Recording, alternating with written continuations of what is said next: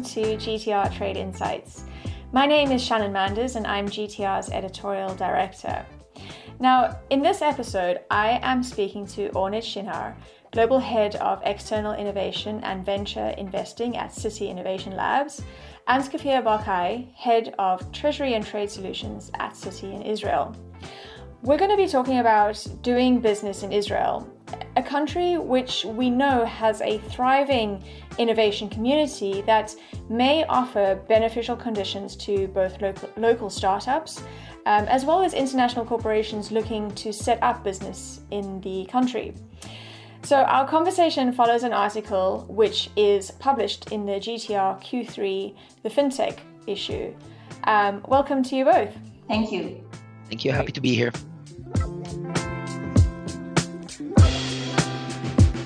Now, Kfir, let me start with you. Can you tell us a little bit about what makes Israel a high-growth market in trade? Well, thank you, Shannon. I think that historically Israel has always been an export-driven country and an export-driven economy. I think that throughout the years, the technological transformation that the country has gone through has brought that part of the export side to grow. And that is today the main driver of the Israeli export growth, which has reached in 2021 and expected in 2022 to reach historical record levels.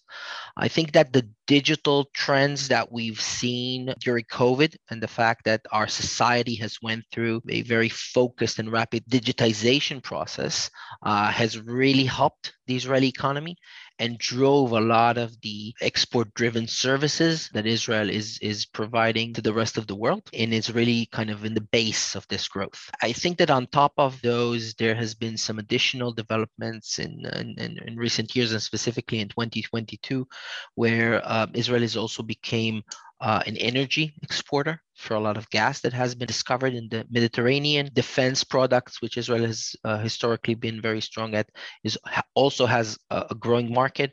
So from that perspective, I think that the export of goods and services from Israel has grown dramatically in the past couple of years, and we believe that this trend will continue as we go forward into this decade.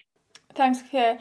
Now, I think it's, coming back to digitization and financial technology, I think it's fair to say that Citi is really at the heart of that. So a Deloitte report on the fintech ecosystem in Israel actually notes that Citi was amongst the first international players to enter the local fintech space and can be credited for a significant portion of the growth in the nation's fintech fields.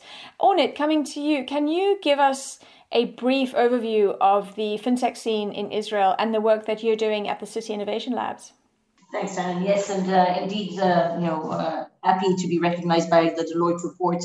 So Citi opened up its banking practice in Israel in the year 2000, and around 2010, 2011, the Israeli government decided that it wanted to expand its activities into fintech. And they started looking at it in 2009, which, we all know what happened in banking during that time. So it was quite an interesting time for the government to say that they want to expand in fintech of all spaces. And it was quite fortuitous and forward-looking on their part. They decided to allow banks to open up R&D centers in Israel, and Citi was one of the two entities that took them up on this. And we went in recruiting people, opening up a center that today has well over 200 people within it.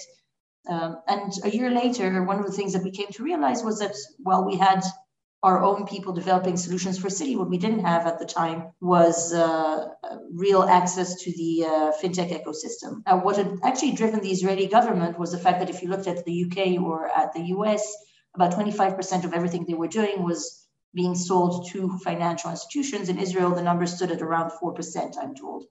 And in fact, that's when I was brought into Citi and I interviewed for the position. They told me, we would like you to run a program for fintech.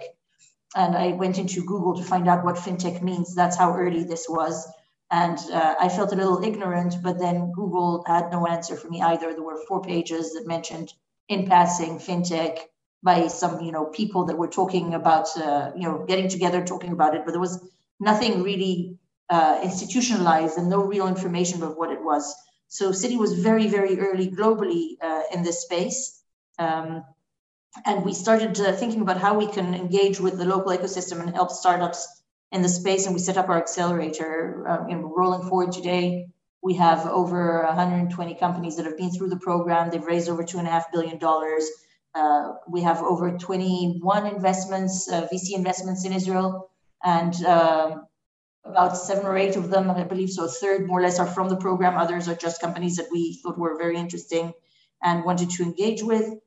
So really a very strong engagement. And we started out, all we said was we wanted strong teams with a good idea in a space where we could help them. And we wanted nothing in return. There was no expectation that this would be helpful to Citi. And over the years, we've tightened the program so that it would become something that would actually also bring value to Citi, with the understanding that the market had matured to a point where there were enough such companies, and it was more valuable for the companies. It was also interesting for Citi, and it wasn't just an academic exercise. So, it was a very big success. And in fact, very proud to say that today we have a global program run from here, but we have people in London and New York as well.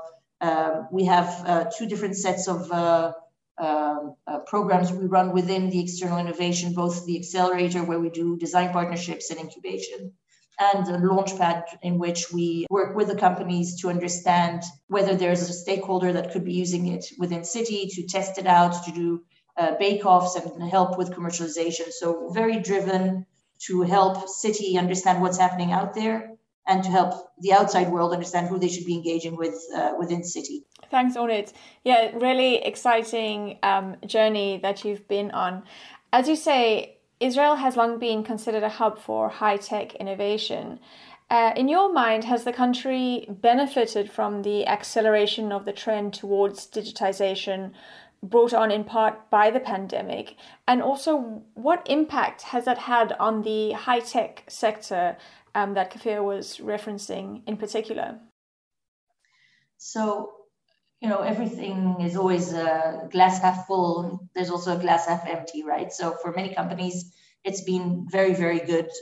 This need to digitize has, I think, cemented the need in everyone's minds.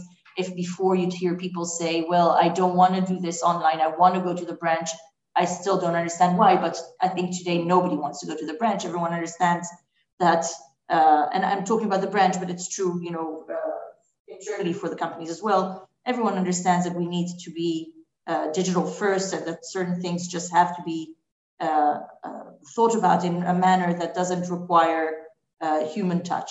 So in that sense, it's been very good for the country, and we've seen a very big acceleration.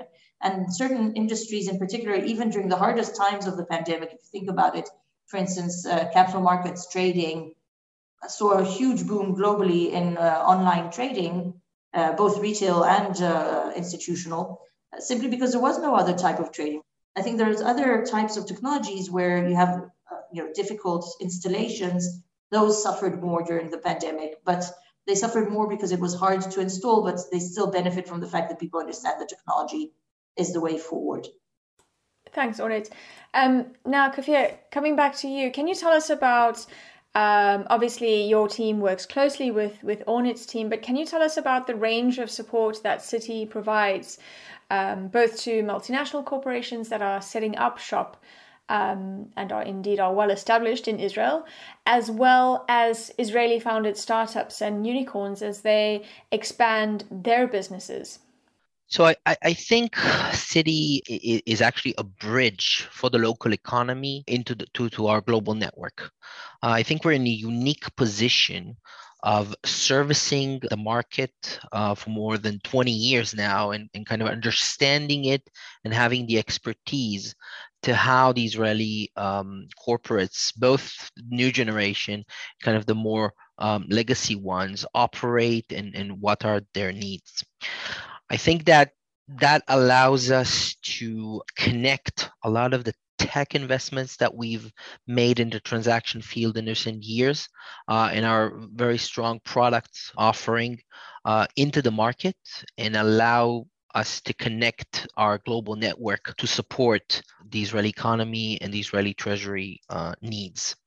I think that when you look at the growth that has happened here in recent years and the development of a very strong high-tech sector, it was very much aligned with our ability to do those connections and to allow a lot of this new emerging growing unicorns, which used to be startups just a few years ago and have become full-grown companies, to be able to grow very rapidly and support their business model on a global scale. And I think from that perspective, they've also needed a lot of additional banking and financial support on the tech side to enhance their systems and their processes.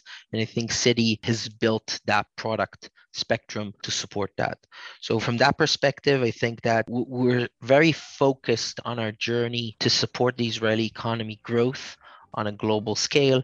And I think when you look at the technology sector, which is the fastest growing sector for us, we're definitely able to deliver a unique added value to help its very, very fast growth. Thanks, Kaveh, and thanks, Ornit. Thanks for sharing your views with us today. It's been really fascinating to talk about the world of digital trade and fintech in the context of what's happening in Israel. And I do encourage our listeners to go ahead and read the full article, Doing Business in Israel, which appears in the GTR Q3 2022 issue. Thank you very much for your time.